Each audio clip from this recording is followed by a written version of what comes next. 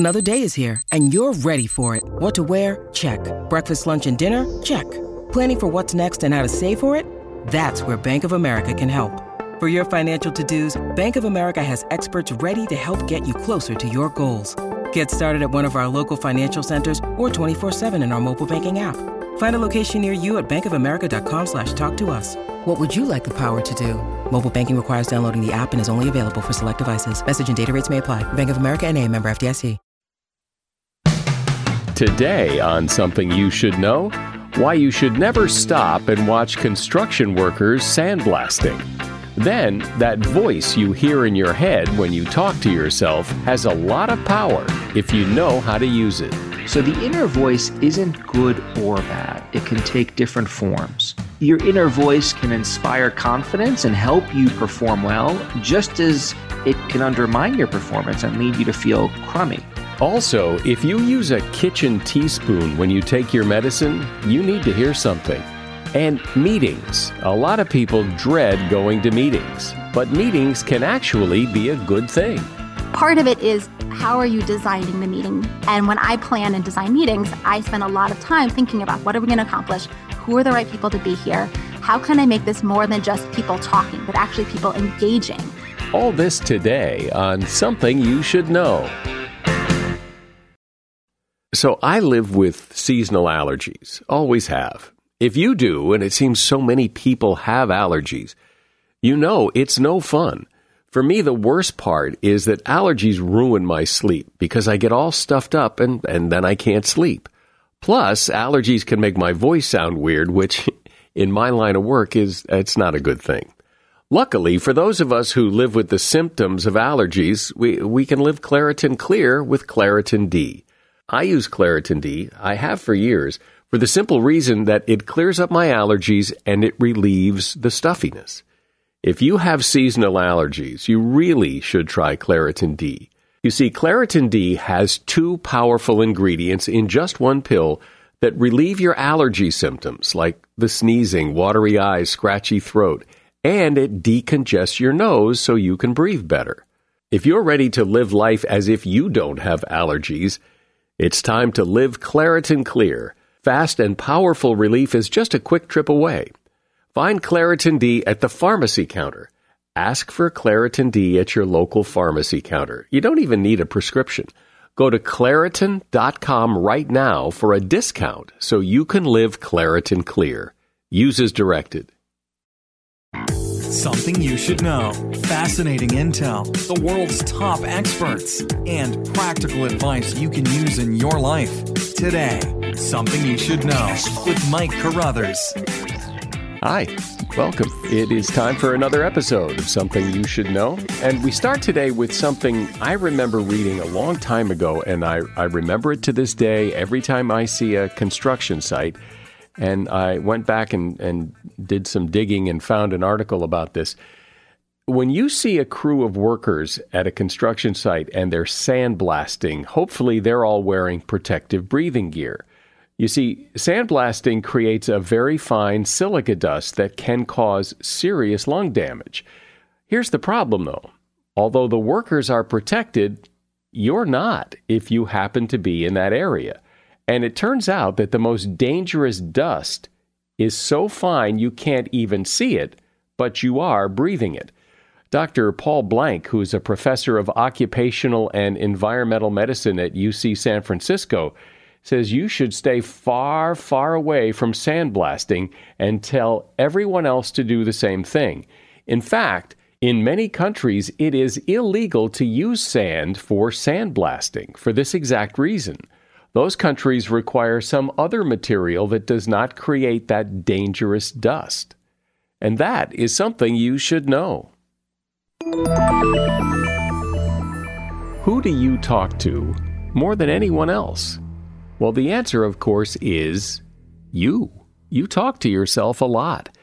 You talk yourself into things. You talk yourself out of things. You tell yourself how great you are. And there are times when you tell yourself you're not so great.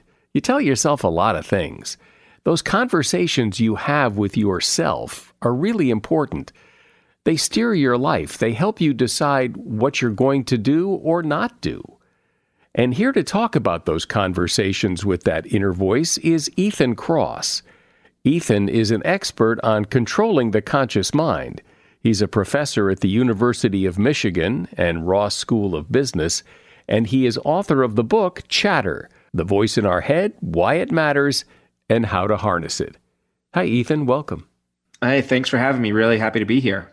So this voice in my head that I have conversations with every day and have all my life, that voice I hear in my head, what is it?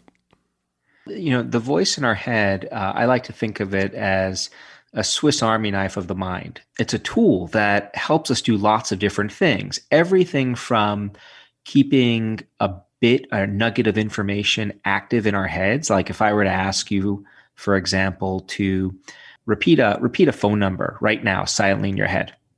So you've just used the voice in your head. So the voice in our head helps us. It's part of our verbal working memory, and everyone uses the voice in their head for that purpose. But the voice in our head can also do lots of other things for us. It can help us control ourselves, like when we coach ourselves through a problem. The voice in our head can help us plan and simulate future activities. So, you know, before I give a talk to an audience, I'll often rehearse what I'm going to say silently in my head. That's my inner voice too. So those are just a sample of the different things that the voice in our head does for us. It's an incredible tool. Often when you hear discussions about the voice in your head, when you hear about self-talk, very often the word negative is put in front of it. It's negative self-talk, that the voice in our head tends to be very critical. Well, it definitely takes that form for lots of people a lot of the time, but it doesn't have to take that form. It can also be supportive and coach-like. And so one of the questions that I've spent my career trying to answer is when we find the voice in our head becoming overly critical and negative, what are the tools that exist to help us change the nature of those internal conversations that we have with ourselves? Because as I'm guessing you know, if you've grappled with your critical inner voice, sometimes it can lead you to feel or think or maybe act in ways that you don't like. But you know, there's that saying that if you had a friend who talked to you the way you talk to yourself, they wouldn't be your friend, because we're so hard on ourselves. We're constantly telling ourselves these negative things. Yeah, well, I think we have these two sides to our inner voice. As to why the inner critic might stand out a little bit more than the inner coach, there's a great finding in psychology. It's summed up as follows: bad is stronger than good. We're much more sensitive to negative experiences than we are to positive ones. I can give a presentation to 300 people and 298 people give glowing recommendations and 2 say they didn't like it. I'm going to think about those 2. The bad stuff really stands out more strongly, more prominently. And so how do we shut that part of it up as best we can, and how do we use our inner voice to our advantage better than we perhaps do? Well, the good news is that there are lots of science-based tools for managing these internal conversations. I'll give you a couple of examples. One of the things that we've learned is that asking people to talk to themselves like they were giving advice to a friend, and actually use your name as you try to coach yourself along, that can be really useful for getting you to advise yourself in a more functional, adaptive, coach-like way. So we call this distant self-talk. So if it were me, I'd silently think to myself, all right, Ethan, what do you got to do? Here's how we're going to do this, as opposed to thinking in the first person. Using your name gives people some distance from their experience. It helps them think about themselves like we think about others. And, you know, to go back to your observation before, Mike, about how we don't talk to friends the way we talk to ourselves, that's exactly what we're capitalizing on here. And we're using language to help change the way we relate to ourselves. What's another tool we can use to manage that inner voice? Oftentimes when we're experiencing what I call chatter, so when our inner voice is running amok, if you will, when we're getting stuck in negative thought loops, we can often feel like we're just not in control of what's happening in our minds. And one of the things we've learned is that you can compensate for that experience of a lack of control by trying to create order around you. And there are simple ways to do that, like organizing your spaces. I'm not the most organized, neat guy under normal circumstances. If you came into my office, you'd see stacks of papers and books and pens all over the place. I'm very free. But when I was writing Chatter, I found myself doing something really odd for me. Every time I got stuck on a paragraph or a thought, I'd find myself walking into the kitchen, doing the dishes, and neatly putting them away and scrubbing down the island, which I've never done before. What I was essentially doing is I was trying to organize the spaces around me to regain control of the order I was hoping to find in my head. And you see people doing this quite a bit. When they experience anxiety and other forms of chatter, they naturally start organizing. And science shows that as long as you don't take this to an extreme, it can serve a benefit. Another place you can look for help when it comes to your inner critic run rampant are other people, talking to other people. When you go to other people for help, for support, they're in an ideal position to give us perspective. When we're stuck ruminating and worrying about things, when the inner critic is running wild, we're often so zoomed in on the problem. We can't think of alternative ways of explaining it or thinking through it. And other people can be helpful for breaking us out of that problem if they ask us the right kinds of questions. So ideally, you go to someone else who can both be empathic with you. So you go to them to talk about your problem, and they ask you about what happened and what you're feeling, but they don't just stop there. They don't just let you vent, which in and of itself doesn't provide solutions. They additionally help you think about the bigger picture. They nudge you to do it. Maybe they ask you certain kinds of questions that lead you to think about your experience from a different perspective. So Mike, you've dealt with something like that in the past, have you? How'd you figure it out last time? Or maybe they say something that draws on their own experiences. Well, I actually dealt with something similar, and here's what I did. So they're both being empathic, but they're also really nudging you to go broad, to zoom out, to get perspective. We're talking about that inner voice inside your head and how it influences your life, good and bad. And my guest is Ethan Kross. He's a professor at the University of Michigan and author of the book Chatter, The Voice in Our Head, Why It Matters and How to Harness It. Ryan Reynolds here from Mint Mobile. With the price of just about everything going up during inflation, we thought we'd bring our prices down. So to help us, we brought in a reverse auctioneer, which is apparently a thing. Mint Mobile Unlimited Premium Wireless. How to get 30, 30, how to get 30, how to get 20, 20, 20, how to get 20, 20, how to get 15, 15, 15, 15, just $15 a month? Sold! Give it a try at mintmobile.com/switch. $45 up front for 3 months plus taxes and fees. Promo rate for new customers for limited time. Unlimited more than 40 gigabytes per month. Slows full terms at mintmobile.com. When you need mealtime inspiration, it's worth shopping Kroger, where you'll find over 30,000 mouth-watering choices that excite your inner foodie. And no matter what tasty choice you make, you'll enjoy our everyday low prices, plus extra ways to save, like digital coupons worth over $600 each week. You can also save up to $1 off per gallon at the pump with fuel points. More savings and more inspiring flavors make shopping Kroger worth it every time. Kroger, fresh for everyone. Fuel restrictions apply. So, Ethan, when I think about my inner voice, I think that's the voice that shows up to help me get psyched up for doing something, or it talks me out of doing something I shouldn't do, or it's that voice that maybe sabotages me when I really wish it wouldn't. Absolutely. And I think that's the personification of the inner critic at work. And, what we've done experiments where we look at people's inner monologues when they have to do stressful tasks. And we often find that it's very easy to slip into an inner monologue where, I can't do this. I can't prepare to give a presentation without having enough time to prepare. I'm going to fail. This is going to be awful. And their performance is influenced by that inner critical stream. But that's one instance where I think the distant self-talk can be really useful. So coaching yourself through a problem like you're talking to a friend. Come on, Ethan, you got this. You can do this. And that kind of that linguistic shift can be really helpful for promoting a coach-like experience. There's a great anecdote of Fred Rogers.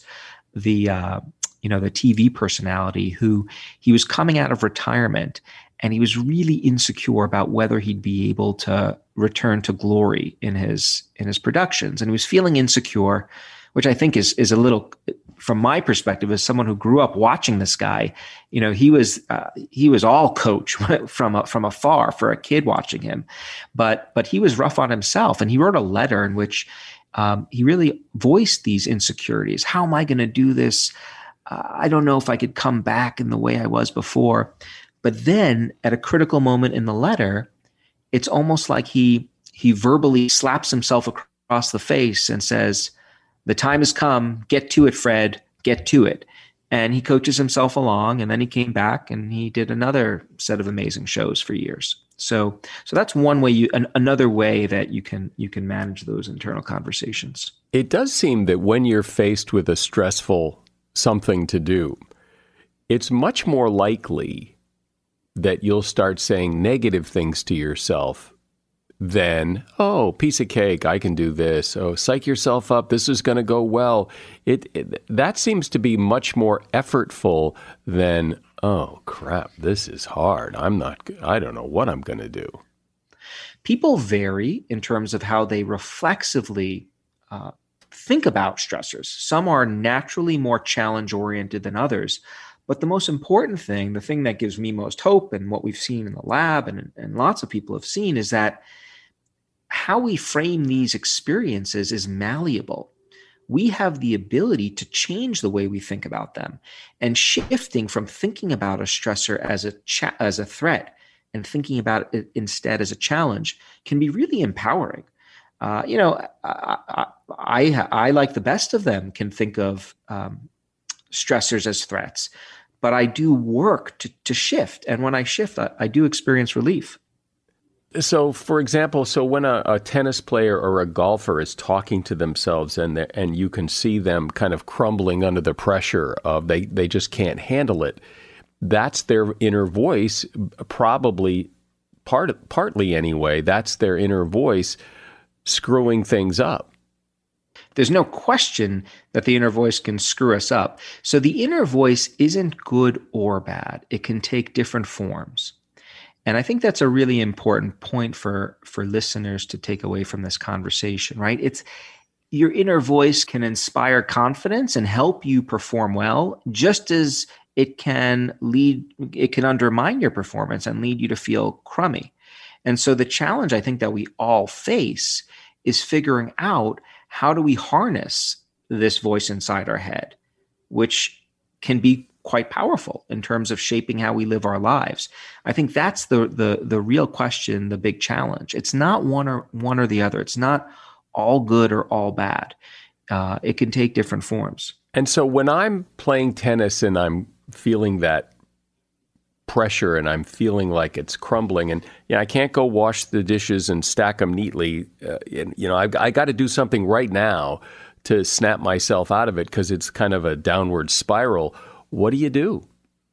Yeah, well, I think coach yourself through it. Like, imagine you are the tennis instructor and you've got to coach a player, your student, who's in this situation, right? They've got to rise to the occasion. Talk to yourself like you would talk to that student of yours. That's what distant self-talk is helping you do. So that's something you could do in the heat of the moment. If we're talking about tennis, I talk in chatter about Rafael Nadal, who, as you know, is one of the greatest tennis players of all time. And he said something really interesting during an interview, which really caught me off guard. He said, the hardest thing I do during a tennis match is try to battle the voices inside my head. Right? This guy is competing against the world's greatest athletes. And the hardest thing for him is not endurance or strength or, the right kind of return. It's the voices inside his head. And so what does he do? He engages in rituals. So he tries to ordered sequences of behavior that help him provide him with a sense of order. So if you watch Nadal play, you'll see when he walks onto the court, he always walks on in a particular way. And then he puts his water bottles down in a very precise sequence, sipping from one, then another, putting them back down in the exact same spot where he lifted them. And then during the match between serves, he makes sure to pull on his shorts 3 times, then, scratch his temple. I'm making that up. But he engages in these elaborate rituals. And what we know from science is that what rituals can do is they provide us with a sense of order because they're so structured. These are structured sequences of behaviors that we engage in. And when we do something really structured and ordered, that makes us feel like we have more control. And that can be empowering when the voices in our head are running wild. So talk about the connection between that voice in your head and your level of self-confidence. It would seem that there's got to be a connection there. Yeah. When the voice is going negative, it can undermine your self-confidence, but just as easily, when you change the nature of the conversations you're having with yourself, that can promote more self-efficacy, the sense, the feeling that you can do it. In an experiment that we did several years ago, we had some people, before having to deliver a public speech, we had them engage in different types of self-talk. So in one case, they tried to work through a problem in the first person using, the way we would naturally do, thinking in terms of like, how am I going to do this? And in another condition, we had them use distant self-talk. So use your name, coach yourself through the problem. And what we found is when you looked at what people reported thinking about, when they were stuck in the first person mode, it was much more disparaging. I'm not going to be able to do this. I can't possibly perform this task. I haven't had enough time to prepare. When they were in the distant self-talk mode, when they were using their name, it was much more uplifting. It was, you've given public speeches before. You could do it again. You're going to nail this. And even if you don't, it's an experiment and it'll be over in a few minutes and then you can go about the rest of your day. So the conversations had a very different feel, which again speaks to this idea that the inner voice isn't good or bad. It can take very different forms, right? We can talk to others in ways that are uplifting or in ways that are disparaging. We can likewise talk to ourselves in those different ways.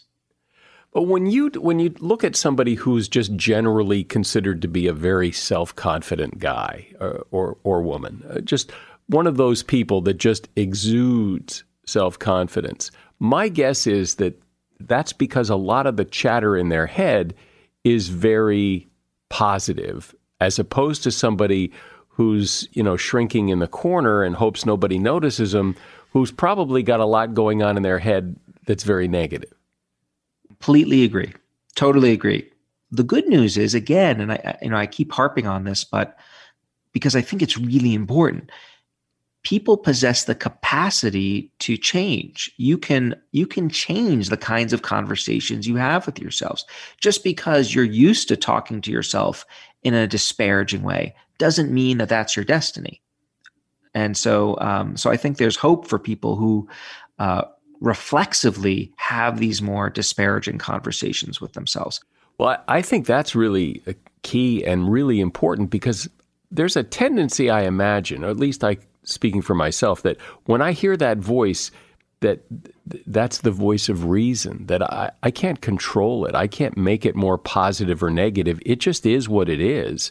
And it's very easy to just accept it as the truth, when I actually have a lot of control over it if I would do what the things you're talking about and step back and say, no, I don't, just because the voice in my head said that doesn't make it so. I think this is I think you described it very well. And I think that the insight, the understanding that your thoughts aren't reality, your thoughts aren't your destiny, that you can change how you think. Just coming away from the conversation with that nugget would be doing a lot of good for folks who don't think that that's true. Because we have lots of evidence showing that you can change the way you think to change the way you feel. And it can have important implications for people's lives. Yeah, well, that inner voice, it can be your friend, it can be your foe, it can sometimes be both. And I think it's important to understand exactly what it is and why it's saying what it's saying. Ethan Kross has been my guest. He is a professor at the University of Michigan, and his book is called Chatter, The Voice in Our Head, Why It Matters and How to Harness It. And you'll find a link to that book in the show notes. Thank you, Ethan. All right, this was a lot of fun. It's been a while since I've talked about the Jordan Harbinger Show, but I've been listening all along. The Jordan Harbinger Show is a podcast that I'm going to predict you will really like, since you like this podcast, Something You Should Know. With each episode of the Jordan Harbinger Show, Jordan digs deep into fascinating topics with fascinating people. It's a little different than the topics we cover, but still so interesting. Recently, he had a great two-part conversation with ex-federal agent Robert Mazur about how money laundering works. Now, I've always wondered about that, and well, now I know. And there was another great conversation with Adam Gamal. He's an American Muslim who fought terrorism in one of the U.S.'s most secret special forces units. It is a riveting conversation. If you want to broaden your worldview and discover some truly thought-provoking ideas and insights, you really should try The Jordan Harbinger Show. As you'll hear, Jordan is a great interviewer and really gets people to open up. Search for The Jordan Harbinger Show on Apple Podcasts, Spotify, or wherever you listen to podcasts. You know, I've never been a big meeting guy. I guess because my experience in meetings has generally been that, for the most part anyway, they waste a lot of people's time, they don't accomplish a whole lot, and then there's always those people who try to dominate the meeting. And it also seems like the more people in a meeting, the less gets done. And so often, it seems to me anyway, that what takes an hour to discuss in a meeting with a bunch of people could be resolved in 5 minutes in a quick phone call or an email or an informal chat, rather than get a bunch of people in a room for a big formal meeting. But that's just me. There are probably meetings that are very productive and where people accomplish many great things. And to discuss how those meetings work and how we can all have better meetings, I introduce to you Mamie Kanfer Stewart, founder of a company called Meteor, which helps companies improve their meetings, and she is co-author of the book Momentum, Creating Effective, Engaging, and Enjoyable Meetings. Hi, Mamie. Hi, Mike. Thank you so much for having me. So I suspect I'm not alone as someone who doesn't really relish attending big formal meetings. Yeah, you are definitely not alone in your dislike of meetings. And as someone who actually loves meetings, I think the problem is really that the meetings we're attending are not very good. Because when you go to a good meeting, a really productive and engaging meeting, at least if you're an extrovert, you walk out often feeling on an energy high. And if you're an introvert, you might be exhausted because there was a lot to be done in that meeting, but you feel really good about what you did with your time. And so what is a good meeting? Well, there's really two kind of underlying principles that make for good meetings. The first is whether or not work moves forward. So did you have a goal you were trying to accomplish in the meeting, and did you achieve that goal, and was that goal moving work forward? And then the second part was, did your participants enjoy and feel engaged during that meeting? Did they walk out feeling, yes, not only did we get something done, but my voice mattered? When I think about meetings, I think, well, okay, so we're going to be here for a long time. Somebody's going to get up and talk a lot, and I have very low expectations. So maybe I'm the problem. Maybe because I'm expecting not much to happen, I don't get much out of it. But sometimes it seems that meetings are held for the sake of having a meeting. You know, there's the Monday morning sales meeting, and it's not that there's anything specific to discuss. We're just going to go around the room and talk about things, and it just seems like such a waste of time. Completely. We use meetings for things we don't need to be using them for, and we create recurring meetings because we're trying to plan ahead, or we think that's what we should do, or it's how we've always done it, or we're just land grabbing because people's calendars are crazy. But oftentimes, we don't actually need to have a meeting, and whether that's a previously scheduled meeting that's part of a recurring service, like a Monday morning meeting, if we don't need to have it, don't have it. But also, even just in the regular meetings that we're scheduling randomly, oftentimes those don't need to be a meeting either. So it's almost like we see meetings as the main form of collaboration, when in actuality, they're just one of our many tools for how we collaborate. And so if you're going to schedule the perfect meeting, what does it look like in terms of how many people show up? How many people do you need? When does it become too many people? How many things should be on the agenda? Who runs the meeting? Give me some of the nuts and bolts of a good meeting.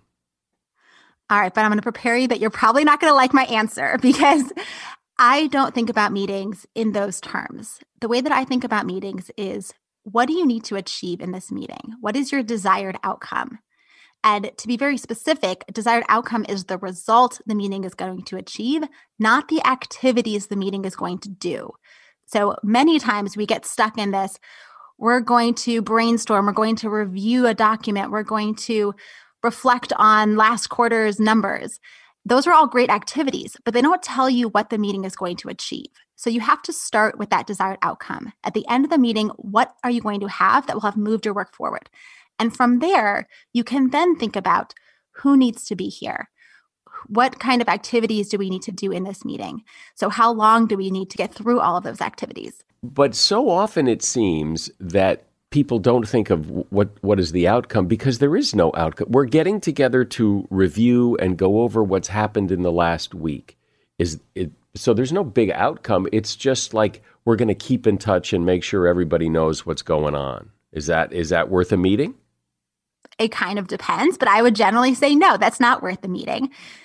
There could be a reason to meet just to have relationship time with your team, right? Especially when people are working at a distance. It is helpful to have time on the phone or on video to just see people and connect with them. But that doesn't mean that the things you're going to do in that meeting need to be going over all your work. It could simply be that's going to be your time where you're just going to check in and see how people are doing, how they're feeling, how their weekend was. Or if you need to stay aligned on your work, that's a different kind of engagement. Maybe you've got a lot of moving pieces and things are moving really quickly. And so getting together to go over what happened and what's coming up really is important and really does need to be done real time on the phone. But if it doesn't, oftentimes something like a dashboard or a stand-up that you can do via a tool like Slack, where people just check in online and tell you what they're up to, those things will suffice and you don't actually need a meeting. So you say you like meetings. Do you think you're rare or am I rare? I think I am rare in that I tend to participate and go to very good meetings. And I say that because part of it is, how are you designing the meeting? And are you making it engaging? Are you using technology when you can, whether that's in person or virtually? And when I plan and design meetings, I spend a lot of time thinking about those things. What are we going to accomplish? Who are the right people to be here? How are we going to use our time effectively? How can I make this more than just people talking, but actually people engaging, right? Contributing in ways that doesn't just require us to speak, but also can be things like writing on sticky notes or writing into a polling tool or writing into a mind map. And as a participant, we shouldn't let ourselves off the hook. We have a role to play in keeping meetings on track, in asking the meeting leader, what are we going to accomplish today? If you're not sure, it's not just I have to sit through this terrible meeting. We can actually help the meeting leader figure out, why have we gathered? What do we need to achieve? And making sure that the conversation doesn't spin off in some tangent that's irrelevant. And what about meeting length? It does seem there is a point of diminishing returns, that if we're sitting here for hours going over and over, I mean, it just seems to be pointless. Absolutely. When we start talking about the same things over and over again, when we are spinning our wheels and the conversation's not moving forward, it's time to move on, put a pin in that, come back to it later. And usually when teams face that, the questions I tell them to ask, or the questions I will ask if I'm in that meeting, are, what are we stuck on? Let's get really clear here about the point that we can't move past. What information are we missing that would help us be able to move forward? Or what people are missing that we need their voices or their perspective to be able to move forward? Because usually when you get stuck, either we're not always clear about what actually is happening. My dad calls this, we're in violent agreement, where we just keep talking at each other, even though we've already come to the same conclusion. We just aren't using the same language. or something's missing from the room that's not allowing you to go forward. So getting clear on those two things first can help make sure that your meeting doesn't run on. But the second part of it is that there's no ideal length, because sometimes you do need a lot of time to dig into something and to move through content and to have the rich discussions and to come to those conclusions. And arbitrarily saying, well, we only have a 45-minute attention span, so we should stop after 45 minutes, kind of cuts off the opportunity to get through the whole cycle. So when you're planning your meeting, you want to think about those activities and how long they're going to take so that you can design it accordingly, and then build in breaks if you need to have a 2-hour meeting. So you're not making people just sit in front of their computer for that long. But also there's re-entry fatigue, or there's re-entry time. So if we end our meeting without having gotten through everything and we have to have another meeting, that means we have to plan another agenda. People have to then remember what this is all about. We have to start up again at the beginning of the meeting, and we always waste time people getting onto the line or walking into the room. So there are all those other costs that come in when you have to have meeting after meeting. So sometimes a longer meeting is actually better. What about preparing for a meeting? What needs to be ready when the meeting starts? Should everybody know what the agenda is and know what we're going to talk about? Or is it okay to just show up for the Monday morning sales meeting knowing that somebody will have something to talk about? Well, usually you want to know what the meeting is about. So what's the desired outcome? If you have an agenda that has a set of activities, that's great. If there's pre-work that people can do before the meeting, that's even better. So if there's something that people can review so that when you walk into the room, you don't have to spend any time doing presentations. Or if there's information you can gather. For example, if you're going to do a brainstorm, you don't actually need to be in a meeting to do a brainstorm. You can invite people to brainstorm online ahead of time using different kinds of tools, and then present the results in the meeting. So you're diving right into the time of let's sense make what we came up with. So those are some of the things that people can do before. But then at the start of the meeting, you want to repeat what is the desired outcome. This is why we've gathered today. This is what we're going to accomplish. This is what we're focused on. But sometimes if the agenda is we're going to get aligned around what happened last week, you may not know exactly what people need to share. You can ask them to send things ahead of time. You can put together a dashboard. But if there's a lot of messy stuff happening, it may not be as easy to do that. And you may just want to have a more emergent agenda once you've gathered. Same thing if you're talking about problems looking forward. Where are people getting stuck? So it is okay to create the agenda at the start of the meeting. But what you shouldn't do is start your meeting without knowing what it is you want to accomplish and what are the topics at hand that you're going to get through. Because you don't want a conversation that just wanders here and there and people are popping things up and you just take up the time, because we do grow to be the size of our fishbowl. If you have an hour, you'll almost always spend that whole hour talking, even if you have nothing to talk about. So in a lot of meetings, there's that one guy, and he'll get up and start talking and go on and dominate the meeting and really doesn't have much to contribute but likes to talk. And what do we do about that guy? Oh, I love that guy. He's so much fun. No, there are a couple different ways that we can approach people who tend to be long-winded. And the first is understanding, why are they talking so much? Some people, I will say like myself, are extroverts. And so we talk to process what we're thinking. And sometimes that means I have to say a bunch of stuff before I get to my point, or I don't even know exactly what I'm trying to say, but I have to just talk it out. And that is a skill that can be refined so that people who are extroverts who kind of use language, verbal language like this to process can get better and faster at doing that. So that's one reason. Another reason why is people feel like they need to participate. And so they will just jump in and start talking. If they don't like silence, they'll jump in and start talking. Some people are very long-winded, just that's how they talk. And so it's a skill that they have to practice. But there are many, many different reasons why. And most of the time, we don't realize that we're doing it. We're not doing it intentionally. We're not trying to dominate the meeting. At least very few in my experience have tried to interrupt or really dominate and not make space for others. So one thing you can do is when you are facilitating to ask for people who haven't yet spoken to contribute first. So this will just keep people who tend to kind of jump in regularly and kind of hog the mic from taking over too much airtime. The second thing you can do is you can talk to this person outside of the meeting and say, hey, I don't know if you noticed this, but you tend to be very long-winded, or you tend to take up a lot of the airtime. And I would love for you to figure out ways, and I'm happy to brainstorm with you about how to make sure that you're giving equal airtime to other people.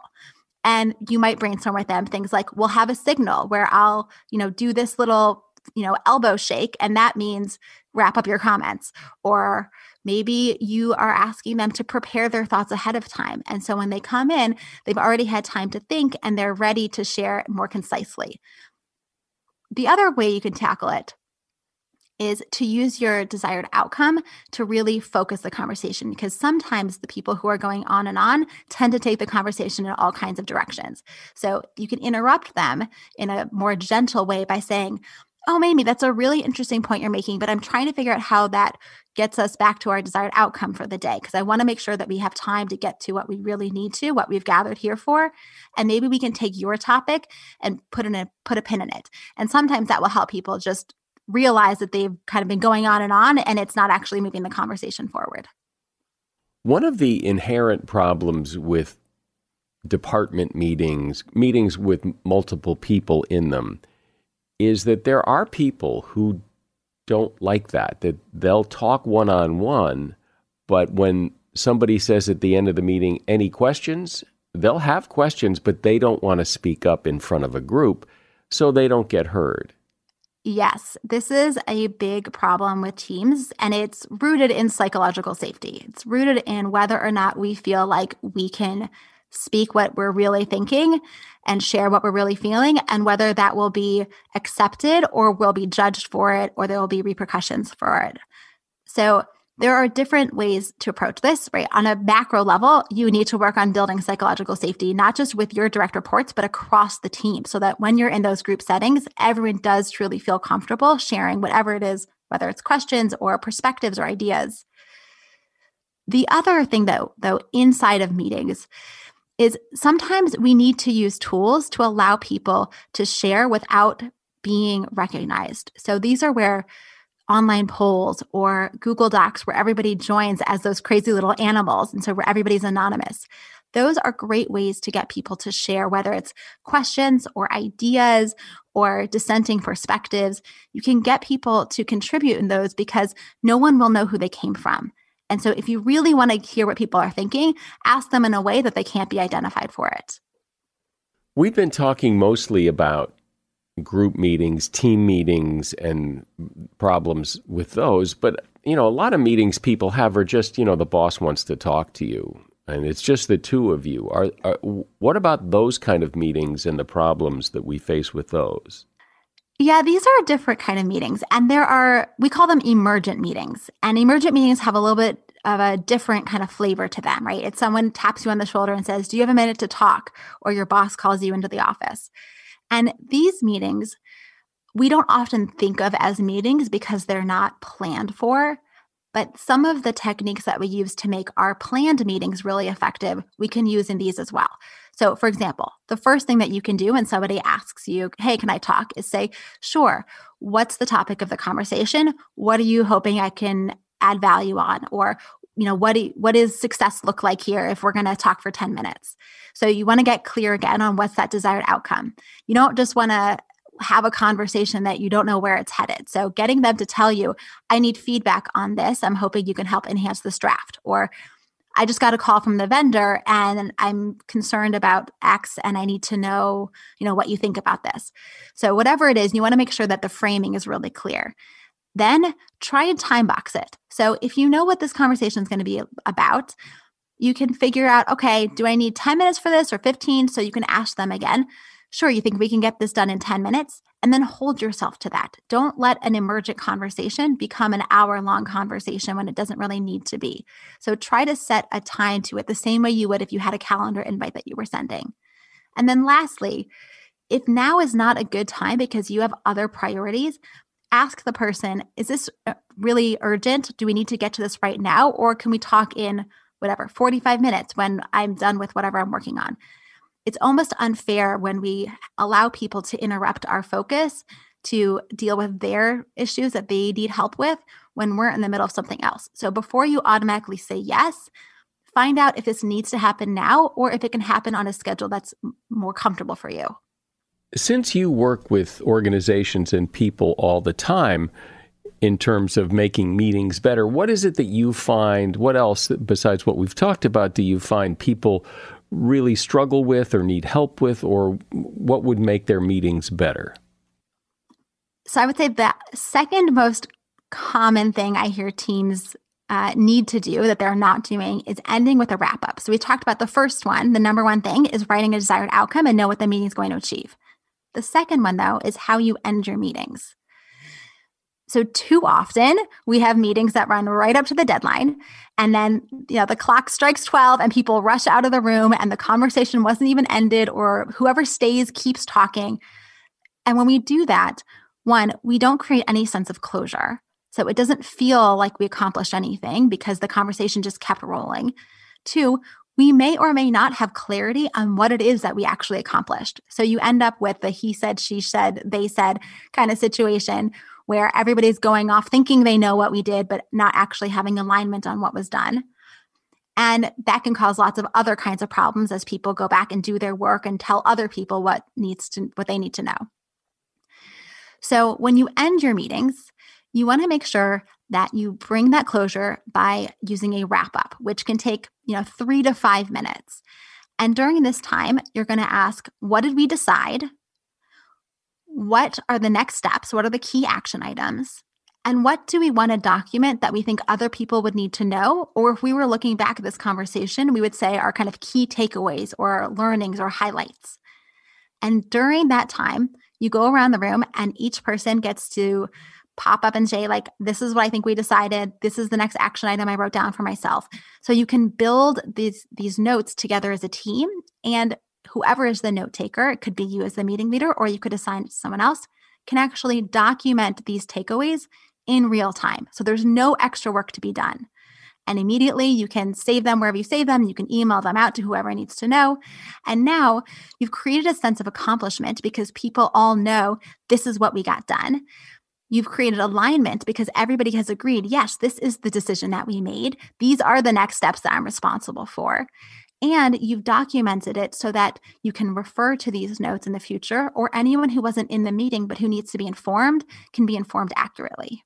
Well, this is great because meetings aren't going away anytime soon, whether they're online or on the phone or maybe hopefully someday back in a room together. And it's important to understand the workings of a good meeting and how to get more out of them.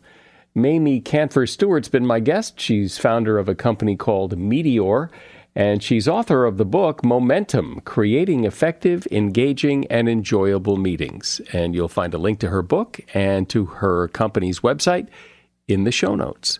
Thanks, Mamie. Absolutely. Thank you so much. This was super fun. I loved your questions. Your car's tires are easy to forget about, particularly if you're not driving a lot, but they actually do require you pay at least a little bit of attention, and here's why. Tires lose air at the rate of about 1 pound a month, and underinflated tires it causes the engine to work harder. It's like riding a bike with low tires. It's harder to pedal because of the increased rolling resistance. A tire can actually lose up to half of its pressure before it starts to look flat. A good sign that your tires are low is if your tires squeal when you go around a corner.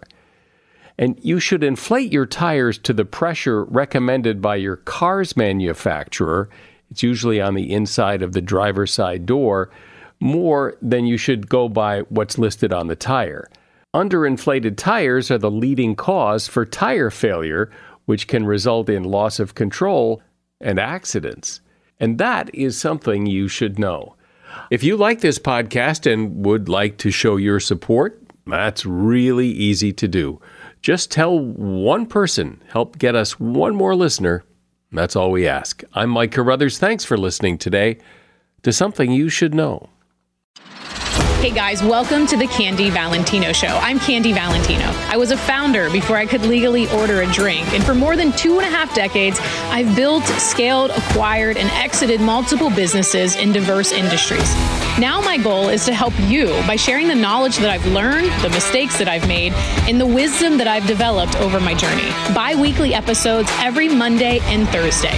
The Candy Valentino Show, wherever you listen. Every story eventually comes to an end. This June, hear the final episode of Season 2 of the hit podcast series In the Red Clay, Durham. In the Red Clay tells the unbelievable true story of Billy Sunday Birt, the most dangerous man in Georgia history. In the podcast that people are calling riveting, incredibly moving, captivating, and addicting. Binge Seasons 1 and 2 of In the Red Clay now, wherever you listen.